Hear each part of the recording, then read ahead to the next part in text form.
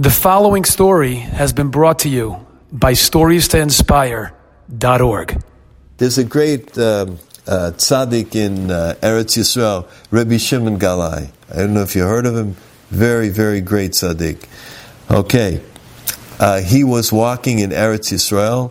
All of a sudden, a officer was driving a car, plows right in to Rabbi Shimon, and he was hurt severely.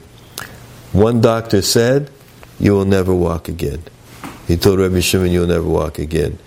This was 15 years ago. Last year, someone made a bar mitzvah in Brooklyn. They invited me. I came to the Su'udah. They seated me in the table. Next to me was Rabbi Shimon, and he was walking quite well. He came to the seat, and I talked with him. It was a beautiful, beautiful time. So what happened? After the officer hit him, they called the ambulance, blood gushing out, like horrible scene. All of a sudden, when the blood is gushing out, the officer came and felt like he should ask him, can I do something for you? He said, "Rabbi, can I help you out in any way?" He said, "Yes."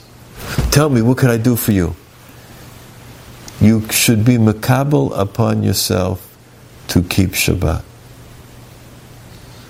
He said to the officer, "Be makabel upon yourself to keep Shabbat." There was a young couple. A young couple had seen the whole thing, not religious at all.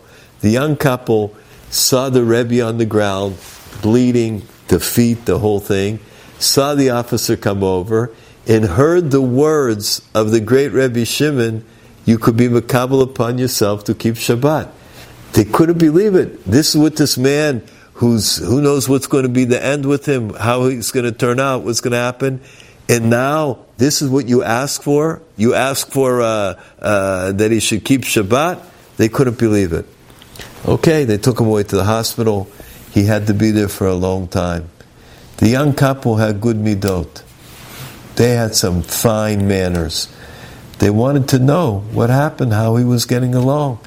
They decided to do Bikor Cholim. They want to go to see how he's doing in the hospital. They go to visit the great Rabbi Shimon. They come to his bedside, completely irreligious. And they say to the tzaddik, "We are so happy to see you. We were there on the day when you got hit. We came over. I don't know if you remember us. And it's an unbelievable thing." Rabbi Shimon said, "It's a big simcha to see you.